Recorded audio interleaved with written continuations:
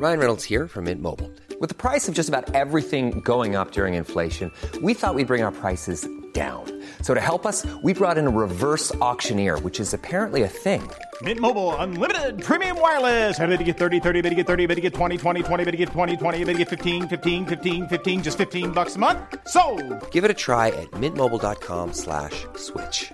$45 up front for 3 months plus taxes and fees. Promo rate for new customers for limited time. Unlimited more than 40 gigabytes per month. Slows full terms at mintmobile.com. Hi, welcome to Hollywood Crime Scene. This is Rachel Fisher. Hi, this is Desi Jetikin. My computer broke again, guys. What an exciting way to start the show. Guys, this is a grievance show. This is a crime that occurred in Hollywood. Yeah. Sorry this episode's a little bit late. My computer's in the shop. Yeah, but we're here. Let's thank the lovely people that contributed to our Patreon this week.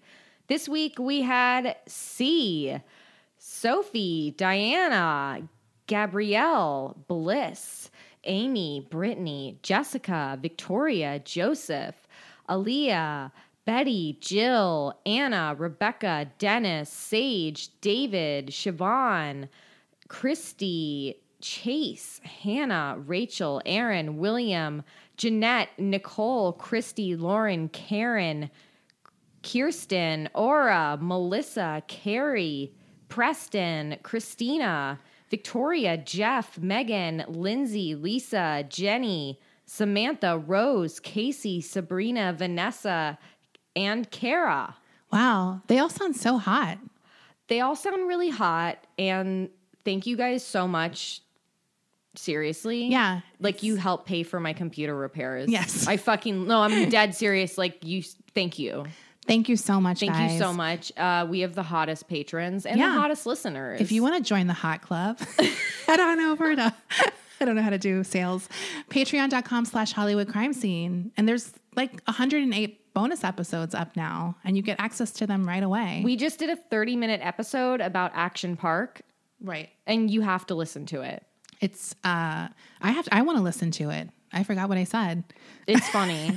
I loved it. I think people were really commenting on your reactions of shock to everything I said. They were? Describing the rides. Oh, you read the comments? I saw some comments on Patreon where they're like, I loved Rachel's like utter shock every time Desi mentioned one of the rides. Like, it's pretty wild. So yeah, check it out. So this month, we're actually going to have sort of a theme month. Yeah. We're going to do all mother-themed shows. And our first episodes, because this will be a two-parter, is on the mother-daughter run cult, which is known as several different names, including the Divine Order of the Royal Arms of the Great 11, or the Great 11 Club, but it's now more commonly referred to as the Blackburn Cult. They always have a fancy name before we just decide to call them whatever we want, like down the line.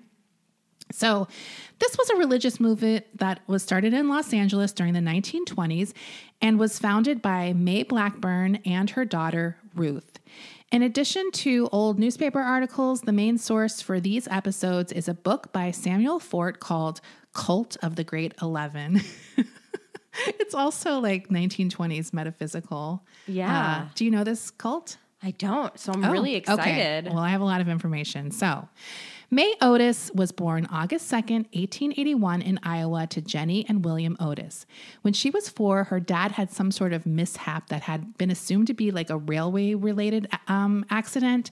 But because Jenny got remarried to a man, Edgar Holt, at some point, no one really knew like why she left the first husband. So they think he may have died in this railway accident. And the reason they think that is because she sued the DC Railway Company for wrongful death and won, but no details of the case were ever released. So no one really knows officially what happened. Now, although there are no pics of Mae from her childhood, she was described as being very attractive and had a lot of beaux. At the age of bows? Beaux. Like hair bows? No, like boyfriends, like beaux. Have you never heard that term? No, I have, but I was just picturing her in this like... She had a lot of beaux.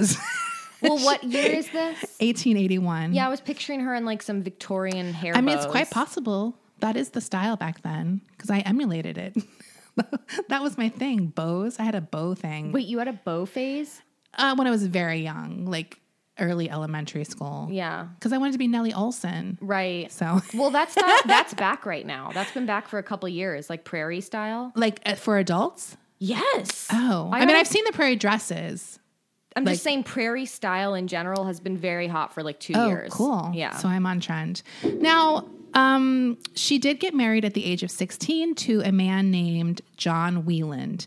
The newlyweds moved to South Dakota, and it was pretty soon after they moved that the marriage began to fall apart. I mean, not surprising because they're teenagers. Now, May would later say that she left her husband because he was a gambling addict who had become abusive when she refused to give him money to gamble with. When she left him, she was pregnant with her only child, Ruth Angelina, who was born July 25th, 1899. Now, it was after Ruth was born that May claimed she received a letter that John Wieland had been shot and killed in a mine dispute in California. So now May was a very young widow, and she wanted to live it up a bit. So in 1900, she left baby Ruth with her mom and stepdad in Minnesota after she met a man named Rudolph Schultz. They have a hot and heavy connection and get married July 1st, 1901. One of the witnesses at the nuptials was a woman named Lucy Lamb, who was a clairvoyant and medium. It's speculated that it was through this friendship that May kind of got turned on to the paranormal world and the potential to use people's beliefs to get all of their money. Yeah. That's how cults work. Totally. Now, May did not tell her new husband about her daughter. May's mom, stepdad, and daughter eventually moved to the Pacific Northwest, and May begs her husband to move there as well so she could be closer to her mom and what she now called her younger sister. So classic teenage pregnancy move, right? It's now Right. your little sister. In 1905, they moved to Portland, Oregon to be closer, and May continues this ruse that Ruth is her younger sister. Later in life, Ruth would never call May her mom or mother. Like she would say, that's my mother, but she would never call her mom. She called her May, even though they were affectionate and loving with each other. They often referred to themselves as sisters, even as when Ruth was an adult. But they were very close and they bonded. This book said this, which made me laugh. They bonded by hating the world together. Oh, Desi. That's so relatable.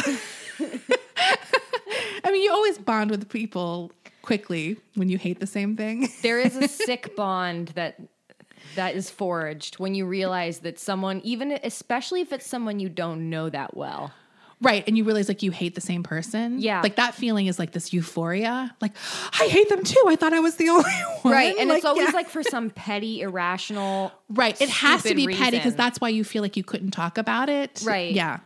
So now May's husband, Rudolph, was a bit of a simp. Him and May. How dare you? How dare you use the word simp on this podcast? How fucking dare you? Is that a bad word? No, Are I'm you just sick of tired it? of fucking hearing it. Okay. Well, I'm sorry. Okay. He was. I mean, perhaps there's another word that's probably outdated, but May completely dominated him. He worked his ass off as a waiter to pay for her lavish lifestyle. In 1906, after years of simping, he came home to find May in an odd mood. She informed her husband that her first husband was actually alive, and because she wasn't widowed, they weren't really married. Rudolph begged May to stay with him, but she said she had no choice but to return to her rightful husband. But was that what was really going on? Did John really want her? Was he really even alive? 2 years after informing Rudolph about this, John still hadn't returned. May was still not in a relationship with him again. He was the guy who was shot, right? Yes. Now, the truth is, there's no evidence that he was alive or dead, but May, who the hell knows? You'll see May doing this kind of shit a lot. So in order to calm Rudolph down, she actually files a complaint saying that John had faked his death to avoid his responsibilities as a husband and dad. He still never showed up. Whether that's him ignoring it or him actually being dead, we don't know. And May is eventually granted an official divorce, and she got rid of poor Rudolph. Now, why would May go through all of this trouble, you might be asking? Well, May had a new boyfriend and she needed to be unmarried because the new guy was fucking loaded, and in order to keep him interested, marriage needed to be a viable option for him. His name was Fremont Everett and he was a lumber tycoon. Now, Fremont was also married, something that May was into because she wanted to take all of his money and have none of the hassles of having to deal with a man. But he did sort of want to marry her. That's why she needed to be unmarried, like in his view. But he could get married to her even if he had a wife? No, he was like, I'm going to get rid of this wife. Right. But he wanted her to be ready to go when he did this, which he never did, by the way. So she liked getting this money, not having to deal with a man. And she thought when it ended, I have a nice little blackmail opportunity. Yeah. May. Now, Everett was, like, as I mentioned, legit obsessed with May. He wrote her love letters promising to leave his wife and marry her. He was such a cuck. He would also write a letter explaining his wealth and assets in great detail to May, according to her wishes. Like, she's like, let me know every single asset. And he just fucking did whatever she wanted. I would definitely put May at this point in the category of diamond level pussy. She was getting men, and she does continue to get men to do whatever the fuck she wants. We should really have a master list. We need like a genealogy tree or something Of diamond level pussy yeah, members. like just going through, yeah, or And like a wiki. I think we had a diamond dick recently too. Oh, yeah, who was that? I can't don't remember. Now, the reason I'm bringing up the diamond level pussy is the guy she left 5 years before, Rudolph Schultz, was still begging her to come back to him. Dude, incredible. She was so irritated by his advances, she actually tried to get the marriage annulled. He was so humiliated by this that he retaliated by accusing her of all sorts of bad shit regarding her previous marriages and divorces, and he was demanding that she return all the assets that he paid for. May got the annulment, and Rudolph got jack shit. So May wins once again. In 1912, May's stepfather dies, and Jenny and Ruth move to Portland. Jenny quickly remarries to a man named Walter Blackburn, and she also got a new stepson named Ward. Now, May got married again while continuing her affair with Everett to a total loser who had several charges against him for contributing to the delinquency of a minor girl. But he also had money, so May was okay with it. I mean, I can only assume that that's what they used to call some kind of sexual assault. Contributing to the delinquency of a minor. Yeah, that's like you're hanging out with minors and getting them drunk and doing other shit, right? I mean, yeah, that's a weird charge to me. That sounds sus. It sounds like a cover up to something worse, probably. Now, May found this guy after reading about a settlement he received after he was severely injured by falling through a hole in the floor at a construction site. Wait, her current husband at this point? Yeah. She read a story about him in the newspaper and then sought him out to marry him because he had just gotten a huge settlement. Amazing. May is crafty. The marriage lasted a year and he was eventually sent to prison, but May was about to have some competition when it came to being Portland's diamond level pussy. And that was her daughter, sister Ruth, who was quickly being recognized as one of Portland's great beauties. In 1917, she was selected to be the star of a movie called A Nugget in the Rough. Look, I looked up what this movie was about, and it's not as good as it sounds. That sounds like some kind of like gold mine in porn or something, right? That's what I imagined. She actually plays like a kind of stuffy person in this movie. I mean, the movie isn't like anything, but just the title made me fucking laugh the minute I saw it. Yeah, it sounds horny. So this was the first motion picture ever made in Portland. Ruth played the Nugget and was described as a vivacious actor as well as a great beauty, and she got cast in a few more local films. It came to light later, though, that Ruth wasn't cast in these movies based on her looks and acting ability. It was because they were financed by the Starlight Film Company that was owned and operated by her mother, May. Whoa. She got Everett, her rich married boyfriend, to kind of finance this film company, and she did all. She's like the ultimate momager. Yeah. She did this. Now, the whole point of the Starlight Film Company was to make Ruth a star. These films did not make a ripple at all as far as Ruth's career went. May had pretty much blown most of the money that Everett had given her financing them. And in 1918, May and Ruth decided that they were going to move to Hollywood with financing from her married lover, Fremont Everett. I mean, everyone needs a Fremont Everett in their life. Seriously. Yeah. Now, in Hollywood, May's master manipulation skills went nowhere, and she was depressed by their lack of immediate success. Ruth got a few extra roles, but earned most of her money as what was called back in the day a taxi dancer, as well as an Oriental dancer. Now, that's what it was called back then. Obviously, that's an outdated term.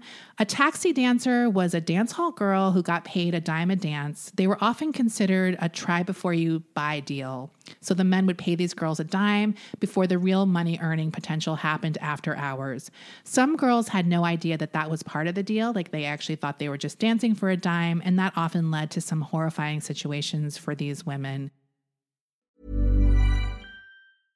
Hey, I'm Ryan Reynolds. At Mint Mobile, we like to do the opposite of what Big Wireless does. They charge you a lot, we charge you a little. So naturally, when they announced they'd be raising their prices due to inflation, we decided to deflate our prices due to not hating you. That's right. We're cutting the price of Mint Unlimited from $30 a month to just $15 a month. Give it a try at mintmobile.com/switch. $45 up front for 3 months plus taxes and fees. Promo rate for new customers for limited time. Unlimited more than 40 gigabytes per month. Slows full terms at mintmobile.com. I'm the queen of starting a free trial offer and forgetting to cancel it, oftentimes being charged for months for something I'm not even using. If I asked you how many subscriptions you have, would you be able to list all of them and how much you're paying?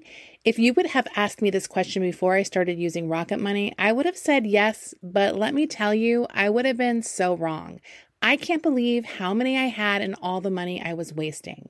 With Rocket Money, I can see all of my subscriptions in one place, and if I see something I don't want, I can cancel it with a tap. I never have to get on the phone with customer service. They'll even try to get you a refund for the last couple of months of wasted money and negotiate to lower your bills for you by up to 20%. All you have to do is take a picture of your bill, and Rocket Money takes care of the rest. Rocket Money is a personal finance app that finds and cancels your unwanted subscriptions, monitors your spending, and helps lower your bills.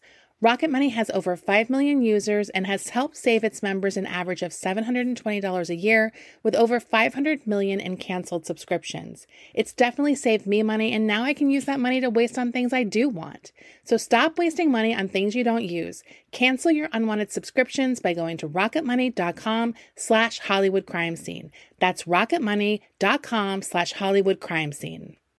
Rakuten's Big Give Week is back with 15% cash back. It's a festival of savings with big cash back at hundreds of stores. Don't miss headliners like Canon, Fenty Beauty, and Dyson. I can't wait to shop for all of my summer fashion and beauty needs, and will definitely be checking out Ulta and Adidas.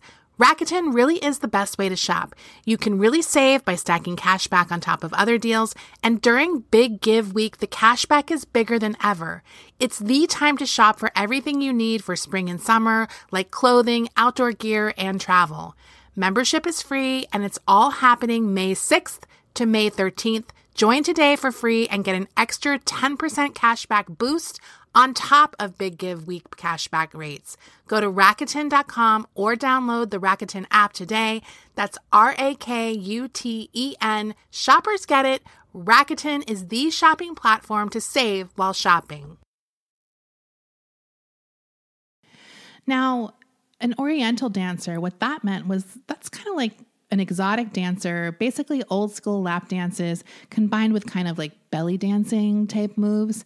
The reason it was called that was because there was like something about the times where if it was like a foreign dance, then it was more acceptable to kind of be sexy and provocative than if it was just an American dancing.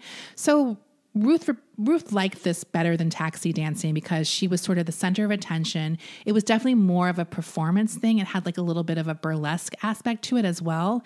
And she would also often do her act, which was kind of like a Salome type themed act. I'll post a picture of her because I have a picture of her in this costume that she used to do this. So that was like her thing. She loved doing this kind of dancing. In 1918, both women got married again and both got divorced shortly after. There's really nothing about those marriages other than that. That they both got married the same year.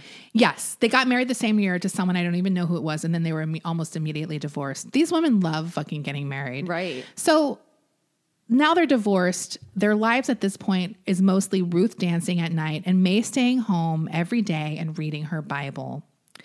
In 1922, Ruth meets a man named Arthur Osborne, and at some point she tells him that she and her mother were writing a book that would explain the origins of the universe, how to find man's purpose, and the best part, how to find hidden treasure. According to them, there were hidden mines full of gold, diamond, and precious gems all over the world, including LA. All you needed was the last measurement of Solomon to find them, which of course they had access to. Ruth explained that the Bible was full of metaphors, but her and her mom were writing a book that explained what the Bible meant. In case you were feeling skeptical that these two women would explain it all, this wasn't what they thought. It was from an angel that was coming into their home every night and dictating the book to them. Damn. Ruth quits her job at this point dancing to devote all of her time to writing the book, which she and May are convinced will make them rich because they would sell millions of copies. Everyone who owned a Bible would need this book to explain it. I like how they think they're the first people to think of this. Sorry. But you don't usually hear about women cult leaders. No. The way you hear about like an L. Ron Hubbard. Right. It's like a man thing to be like, I'll explain everything to you. Like, for sure, like a quality more typical. Yeah. No, it's definitely unique. Now, she also informed Arthur that the book wasn't enough, though. They would also need to create a new religion based on the book's teachings, and they needed money to make that happen. Arthur was so smitten, he got a loan from his job to give to Ruth. This loan was worth about $20,000 today. So he gave her this loan that he got from his job with a promise that it would be paid back as soon as the book sales came rolling in. But the due date came around. Not only did millions of sales not happen, the book wasn't even finished. When Arthur's father stepped in and demanded the money be paid back, May contacted his mother, threatening to kill Arthur if the dad continued to pester them for the money. Now, Arthur got fired from his job and was pretty much destitute before joining the army and leaving town. Meanwhile, May and Ruth moved back to Portland where they had more connections to begin their cult. They moved in with May's mom, Jenny, and her stepdad and the stepbrother, Ward A. Blackburn.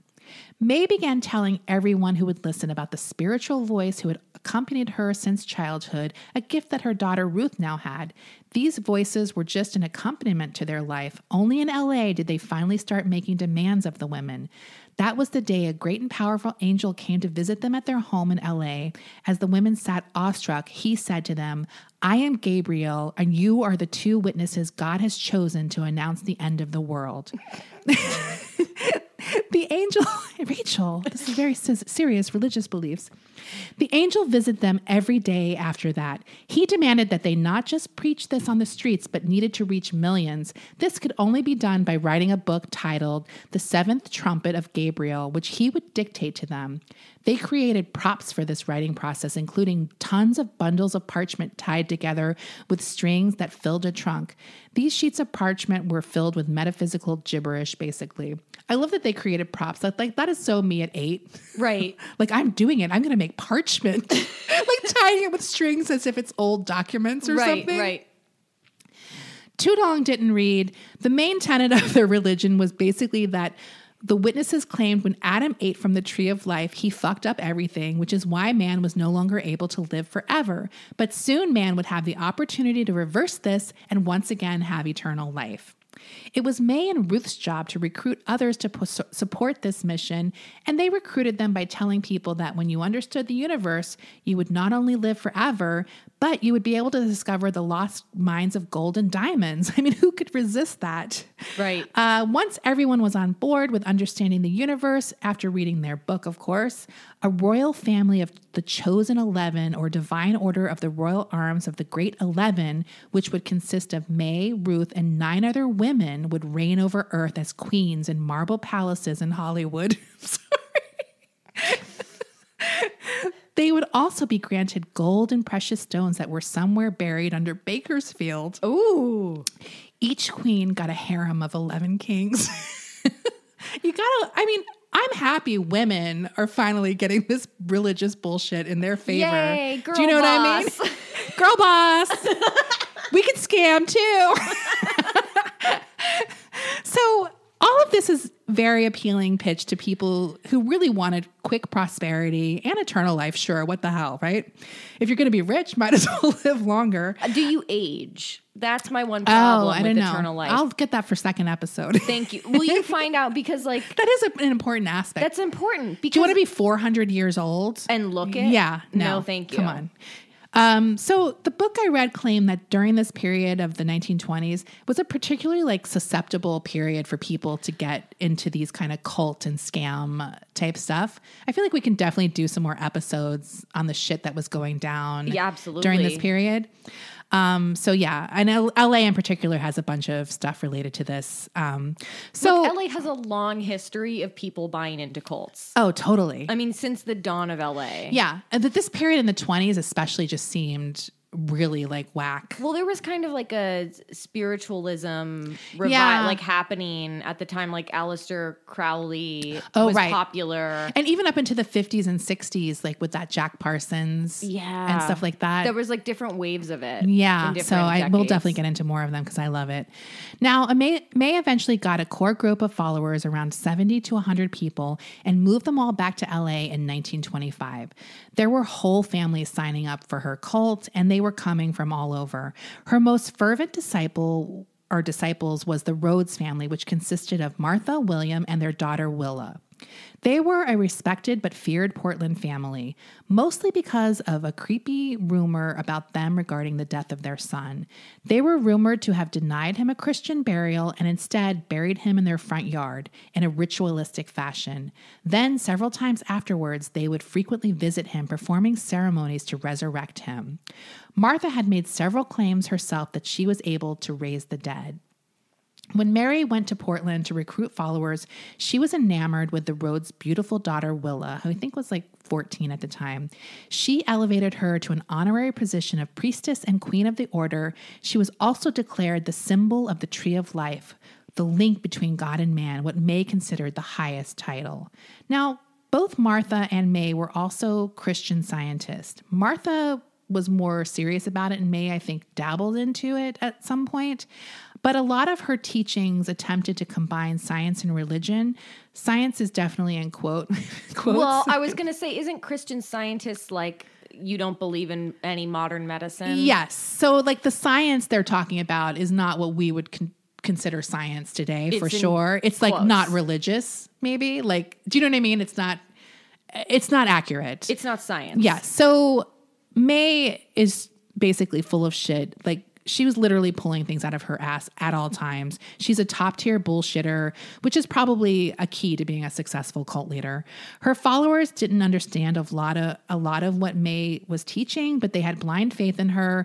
And her writings were described as a bewildering hodgepodge of mystical, biblical things pieced together with a lot of occult and magic-oriented stuff, with some science thrown in to make it seem legit. It also had things like paganism and numerology, so it was just like all over the fucking place. Now, in addition to gaining followers up in Portland, May also gained a new mate. Her stepbrother, Ward Blackburn, he was younger than her daughter, Ruth. So May at this time, I think, is like 44, and her new husband is 23. Damn, May. Yeah. Ward is a weirdo. I mean, obviously. So he considered himself to be, in quotes, an Oriental mystic himself. He greased his hair back. His hair was like dark black, and he greased it back and had like a Fu Manchu style mustache and wore like long brown coats, like oversized suits that were almost hanging like robes. Ward's a fucking cultural appropriator. Ward. Fuck you, Ward. He was also described as being like, this is my words, a pig. Like, he wore the same clothes every day and stunk. He was not very bright and unambitious, and oh yeah, a rumored child molester. Dude, Ward sucks ass. Dude, Ward. So for May, on May's end of things, she actually had a phobia of being touched, and she only allowed Ruth to touch her at this point. So her and Ward weren't even fucking, but in some ways they were a match made in heaven. He was completely subservient to her, and he didn't care about fucking her since he liked them quite much younger. In a way, May also shared this fascination he had with the appeal of young girls. Like her daughter back in the day, now May was obsessed with this young girl, Willa. She was supposedly prone to doing bizarre things because of this fascination. Once she saw a young girl and mother in a shop, and she went up to the mother and said, "Can I have your child?" What? She just asked this mother to have the child, and obviously the woman was freaking out. She also once tried to kidnap a little girl in the front yard of her house before someone came out with a gun and scared her off. I have no idea. It's not even in an aggressive way. It was just why can't I have your child? Right. May's weird. Now, Ward and May eventually get married in 1924. She takes on the last name Blackburn, which is obviously what her cult will become known as one day. Ruth also fell in love with a younger man that year, 17-year-old Samuel Rizzio. Ruth at the time is 24. Samuel Rizzio had been in prison already at that young age for check forging and was said to have a temper and a violent personality. They also got married in 1924. Although he put up with Ruth's weird religion, he did find her and her followers to be creepy and kept away as much as possible. Now, May was getting frustrated with her blue-collar followers and was desperate to get more affluent people to join and give her money. She knew she needed a more proper facility and found one in the Wilshire district of LA. The building quickly became home to cult members, almost like a dorm room environment. And neighbors were complaining often of the sessions being held all night and the traffic that was coming in and out of the home. Well, that's one thing that L. Ron Hubbard nailed, was that he knew he needed the celebrity cachet. Yeah. To draw more people in. Well, it's almost like you need the lesser rich followers to get things going, so you look established in some way, maybe. But yeah. But I mean, to really grow yourself. Oh yeah, you need fucking money. Yeah, and the Scientology, it's fucking expensive. So at this point, the Blackburn Press is also established, and they print May's book finally, which really is more of a thick pamphlet. She began selling them, and the media began taking note of the weird phrases inside. One in particular stands out to them, and that's called the Divine Order of the Seven Sacred Dogs. What was that? They couldn't figure it out.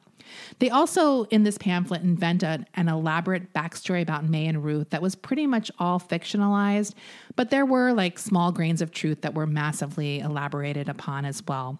The pamphlets were kind of a bust and widely mocked, but May's followers were still devoted. I mean, they wanted those fucking rewards. Right. Who doesn't want those fucking mines full of gold and diamonds? They were now promoting a new book that was being dictated to them by the angel Michael and would be called The Lamb's Book of Life. Another way May strung people along, in addition to her hypnotic personality, she was able to spin convincing lies out of thin air, like I mentioned before, that sort of seems typical cult leader to me, or even politician. But she would also orchestrate miracles with some con people she knew. One of them was named Chester Burpo. Wait. I really have no story about him, but I had to mention that name. That sucks if your name is Chester Burpo. But isn't there some kid who said that he went to heaven and his name was Burpo too a few years ago? It was some spiritual book where it was what happens when you go to heaven? Sorry. Please don't at me. And I think his name was Burpo too, because I remember thinking, Burpo? He did become some kind of radio personality in the 60s and 70s, that I think kind of an evangelical type deal, but I didn't get too far into looking into that. So this Burpo guy... He would help her do cons. I didn't see what the miracles were, but I assume they're just typical things that con people do. Ooh, look, that happened. It's some magical miracle that was just orchestrated. Now, followers would consider leaving, but May would threaten people about what would happen if they left. She said that leaving would lead to consequences that most likely would be fatal, just saying.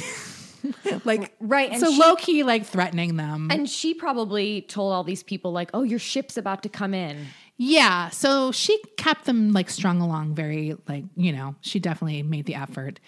After just a few months of marriage, Ruth and Sammy's relationship was falling apart. Ruth was queen of the Great 11, and Sammy was just her loser husband, so that was somewhat emasculating, especially considering he was hardcore Italian and Catholic, and he had traditional patriarchal ideas of what a marriage should be like. And that was just not the role of men in this cult. They were there. Ward Blackburn, one of his jobs was to stand outside and count cars that went by. What? That's how she kept him busy. He had to monitor cars that were going by. Wait, I thought she was married to Ward, or was she just No, that's what I'm saying. She was married to Ward. That was his job, Ward's job. But now she's married to this Sammy guy. No, Sammy is Ruth's husband. He's the 17-year-old. Oh, okay. Right. Okay. But he's I want more of a masculine He's job. I don't want to, yeah, he doesn't, he's not going to just be there. Ward was happy to be subservient. Sammy was not. Now, men in this cult were expected to work and serve the women, and Sammy was just not having it. He also was pretty resistant to cult activities, even trying to get Ruth to leave the cult. She was I'm a queen and a witness. fuck off. He eventually threatened to kidnap her and force her to leave, and he struck her during this argument. At this point, May protects her daughter, and she fucking kicks Sammy out of the house and bars him from ever returning. Now, shortly after he was barred from the home in July of 1924, May began giving special attention to one of her followers, Eleanor Sandreski, who happened to be a druggist at a pharmacy. This druggist showed up one day at May's request, believing there was to be a special ceremony and one-on-one session with the cult leader, but once she arrived, she quickly realized something was up. Are they going to do ayahuasca? No. This sounds like an ayahuasca ceremony is about to happen. No, sadly. May made her swear to secrecy before she told Eleanor what she wanted to tell her. She then told Eleanor that the angel Gabriel had commanded that May kill Sammy Rizzio. Eleanor was confused and convinced she had misheard May, but then May added that Gabriel also commanded that Eleanor supply May with poison. She then told Eleanor not to worry about the murder, though, because she would resurrect Sammy after she published her next book, The Great Sixth Seal. That's the thing about when you're able to talk to angels. They can just say whatever they want to you. It's not my idea. It's Gabriel's idea. Seriously. Now, when Eleanor asked why she couldn't just use rat poison or something, like why did she need me to get involved, May said she needed a poison that could not be detected in a drowned man. Duh.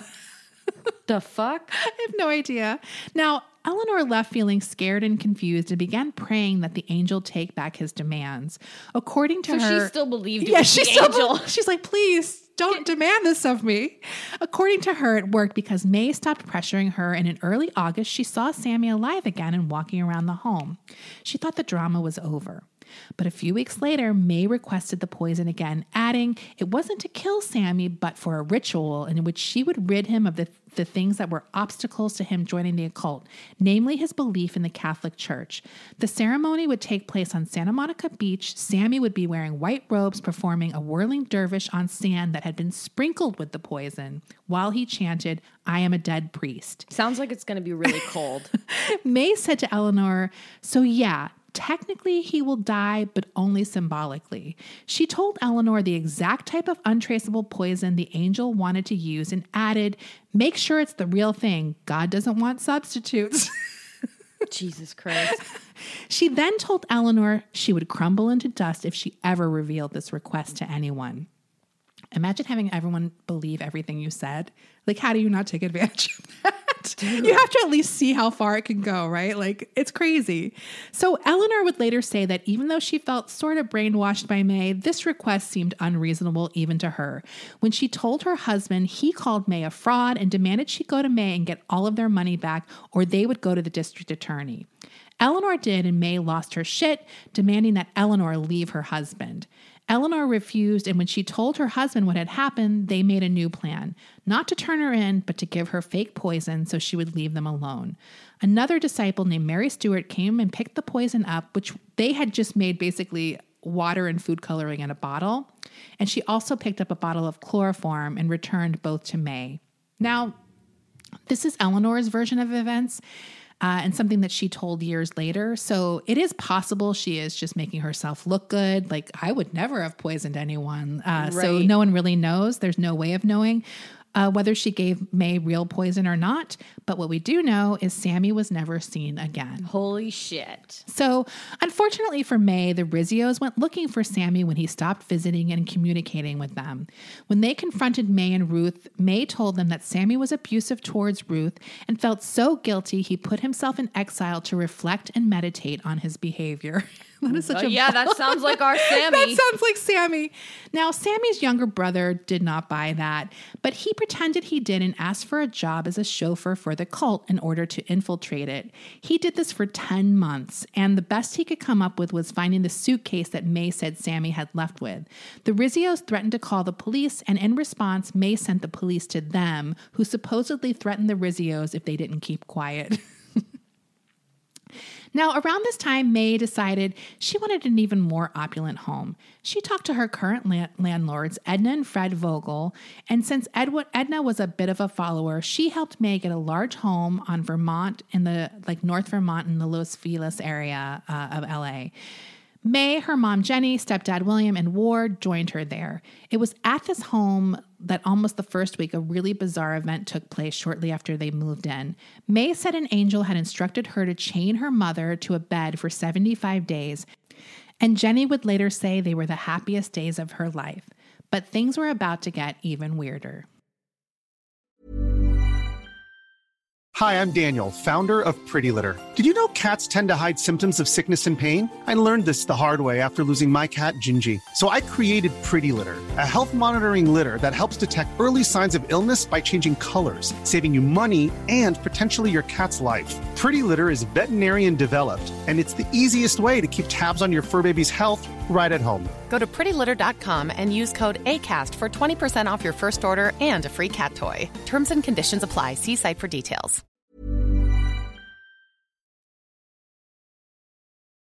In November of 1924, May hit the jackpot when she met Alice and Clifford Dabney.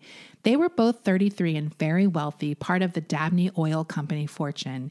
He was very intrigued by May's work with her cult, in particular, like getting access to all those diamond and gold mine locations. But that info wouldn't be revealed until May published her book, The Great Sixth Seal, on February 6, 1925. Now, an important side note about this date. February 6, 1925 was also the date another religious leader named Margaret Rowan predicted the world would end. February 6th. Yeah. That's Bob Marley's birthday. Oh, I don't think they knew that. But was that another interesting thing? Does it make it more spiritual? Maybe. She was quite well known at the time for taking out full-page newspaper ads warning about the world's end and kind of created a minor hysteria as a prophetess. May decided to cash in on this hysteria by claiming that the world wasn't ending but being reborn, and it worked to some extent. Like, she took out ads as well, and she kind of like was sort of piggybacking on this woman's success and sort of notoriety. She was hoping that basically she would look right and become as big as Margaret would, because she was kind of betting that the world wasn't going to end. Now, back to Clifford Dabney. He made a deal with May that if he helped finance her endeavors in order for her to get the book done, that he would get an advanced copy. She was like, sure. And he gave her $5,000, and then he constantly would give her more money when needed, which May always needed more money. Of course. So now they were waiting for February 6th to come. Okay. In November of 1924, the Rhodes family finally joined May in Los Angeles.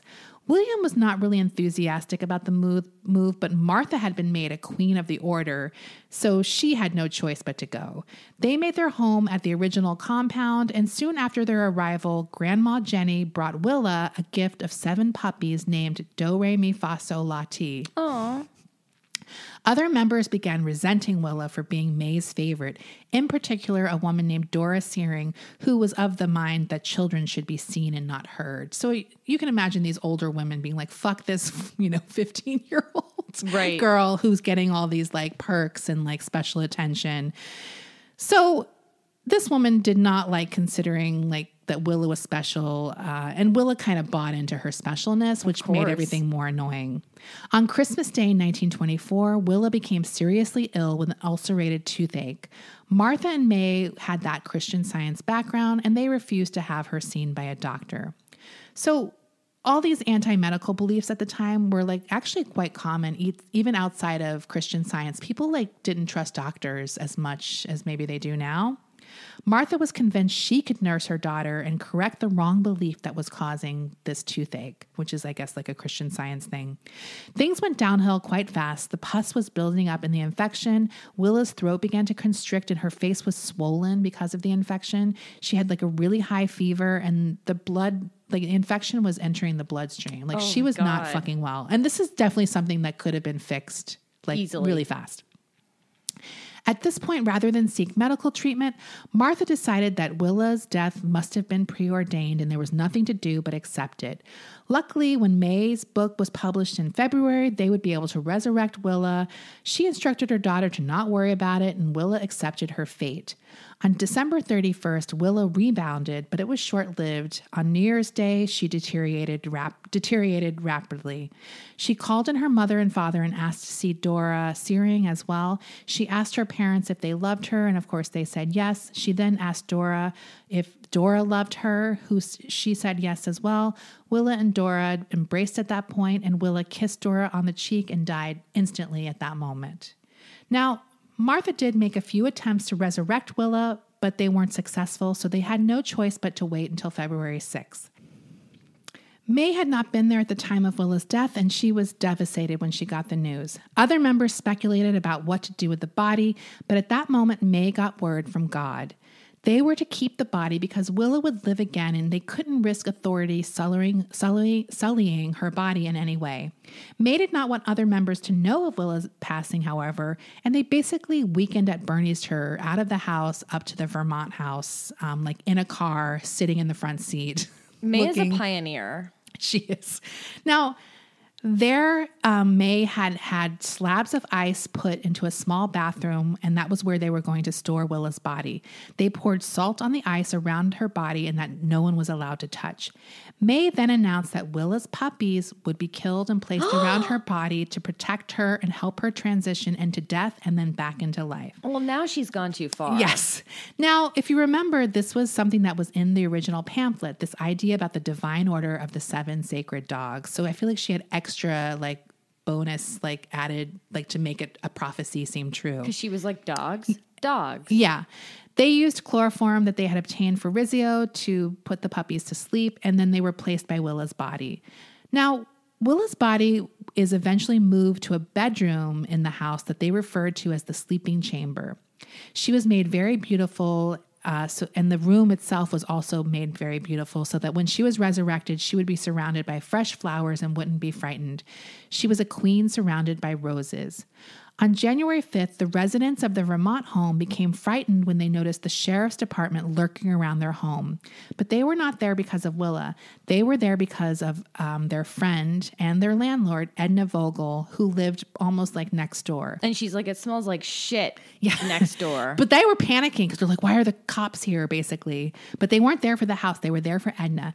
They watched from their porch as Fred was dragged to a sheriff's car and Edna was on her porch watching. They would learn days later that Fred had supposedly lost his mind. His wife had him committed. Now, a lot of people find this to be a bit of a coincidence and suspect that Fred may have had suspicions about what was going on in Vermont, where May lived. Are you talking about Vermont Street? Vermont Street, yeah. Vermont Avenue? Yeah, where the house was. And Edna, who was a queen also, was very loyal to May, and she was protecting May. There were also rumors that there was an affair and maybe she did it for that reason. But whatever happened, Fred was put out of the picture and May's secret was safe. Now, February 6th, 1925 finally arrives. The day the world was supposed to end or be reborn, and the day Clifford was expecting the book to be finished and he would be getting his sneak peek to where all those gold mines were. City prosecutors also decided to start cracking down hard on these prophets of doom, something May and her Order of 11 had inadvertently dragged themselves into by piggybacking on Margaret Rowan's fame. City prosecutors began questioning where the mother duo had been getting their money. Ruth finally cracked and informed them that they had found the money in a tin box buried in Topanga Canyon. Now, this is a really weird story, and it's once again May making up shit that doesn't necessarily make sense. Also, we're why did she go to this complicated route when it could have been a simple explanation? So a week after Ruth tells the cops this, a box is dug up in Topanga Canyon that contains love letters from Fremont Everett, as well as $100,000 in securities. May was happily interviewed about the newspapers and about the box. She claims she buried it there long ago. People speculate she buried it and then made sure it was uncovered, but no one really knows why she did this after the fact. Why do this whole charade and not just give the box to them, the police, when they asked her about it?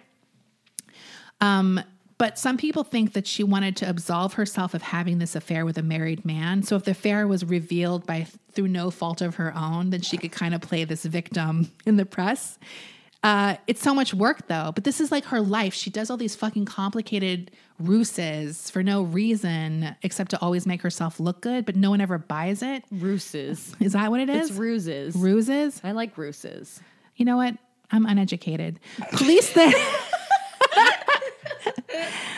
then thought she was blackmailing the millionaire, like blackmailing Everett, but he spoke up denying the affair and the letters, basically making it impossible to charge her with anything. So I just like the idea that these letters come out and she's like, oops. yeah, basically she's like, oh no, I've been uncovered. It's like someone leaking their sex tape or something. Right. Meanwhile, Margaret Rowan is being charged with fraud and eventually sent to prison, leaving May Blackburn as the premier religious fraud in town. Fabulous. 5 months after Willa died in May of 1925, the cult moves headquarters to Santa Monica. And they still have the body. Yes. They move Willa's preserved corpse with them, and because it was secret, Martha and William were given their own space in the house. May had a secret compartment built onto the compound at the rear of the house that had an old bathtub filled with ice, and Willa's body and her puppies would be stored there. The puppies are They're still there. too. The puppies are still put there. Jesus. William had also constructed coffins for Willa and one for the puppies, and that's how they were transported to Santa Monica. Her new place was not fit for a queen, however. There was no lights, no flowers, and it was very dismal. Other members lived obliviously feet away from this makeshift tomb, basically. Some wondering why so much ice was always being delivered, but never questioning May, who said it was for baptismal rites. She just makes shit up. She was getting 600 pounds of ice a week, by the way. Now, eventually, Martha and William do get their own place nearby. May told the parents that she had received word from God that Willa's body was to be temporarily interred.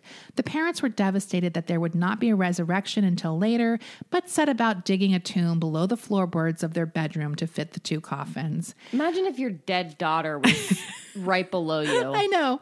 They also made sure, like, this wasn't just burying holes. They had room for Willa when she was reanimated to move about if she needed to get up.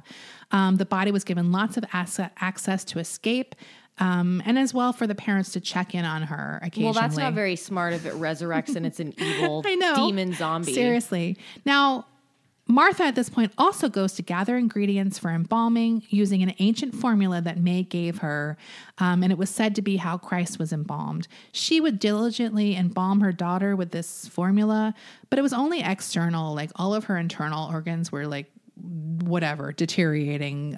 They were not preserved at all. They had a ceremonial burning of her and the puppies on February 10th, 1926. Burial. Not burning. I'm sorry. Burial of her and the puppies on February 10th, 1926, over a year after she died, in this like crypt below their bedroom.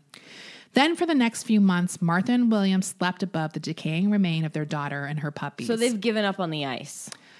Yeah. They basically preserved her with this kind of embalming fluid. May is just stalling for time. She is with basically this stalling corpse. time. Now, living in the city was becoming more and more difficult for May and her now over 100 disciples. She was once again deciding that it was time for a move and began plans for a compound in Simi Valley where they could escape the scrutiny of haters and the law. Haters. She had a lot of haters. That's where I'm going to end this week, and we'll get to the next chapters. I cannot wait. We'll get to the Simi Valley compound, and there's some more insane deaths, too, and a trial. Wow. Desi. I've never even heard of this woman before. Oh, really? Yeah. Where did I think I saw it somewhere, and it just stuck in my mind, this weird cult. And then when I was thinking of Mother Day things, I was like, oh, I should do that mother-daughter cult. Because they're just like a peripheral like cult story. They're not like one of the big ones. But when I started reading about it, there was so many crazy details. Like, how are there not like 100 books about this bitch? I don't know. Like, that was what was so shocking. Like, there are a ton of like articles. Like, there was like a Gizmodo article, but it kind of just hit the major points. And I've only gotten to one of the crazy stories, like the Willa thing. Right. Here. But there's like several other where it's like, here's 10 crazy things you've never heard about like this cult or whatever. Right. So it's like, there's like way more insane shit. But yeah, it's crazy. Someone should make a movie about her. Yeah, I really don't know why there isn't more about her. But if you want to get more in depth to that period, the book is pretty detailed. I Yeah. skipped a ton of chapters Right. where they just get into that whole world of metaphysical, like the 1920s religious kind of stuff that was Yeah. going on. But yeah, so there's like a lot more. I was like really like, where do I end it? Like I have no idea. Simi Valley seems like a good point. Yeah, because We'll they're pick setting up up this there. whole new compound. Cool. I'm excited to hear about it. Yeah, I'm going to next post week. pictures. I have a lot of good pictures. And Yeah. since no one knows who they are, you'll probably want to see what May looks like. Right. And Ruth in her Salome costume and all of the playas. Absolutely. Okay. Okay. Bye. Bye.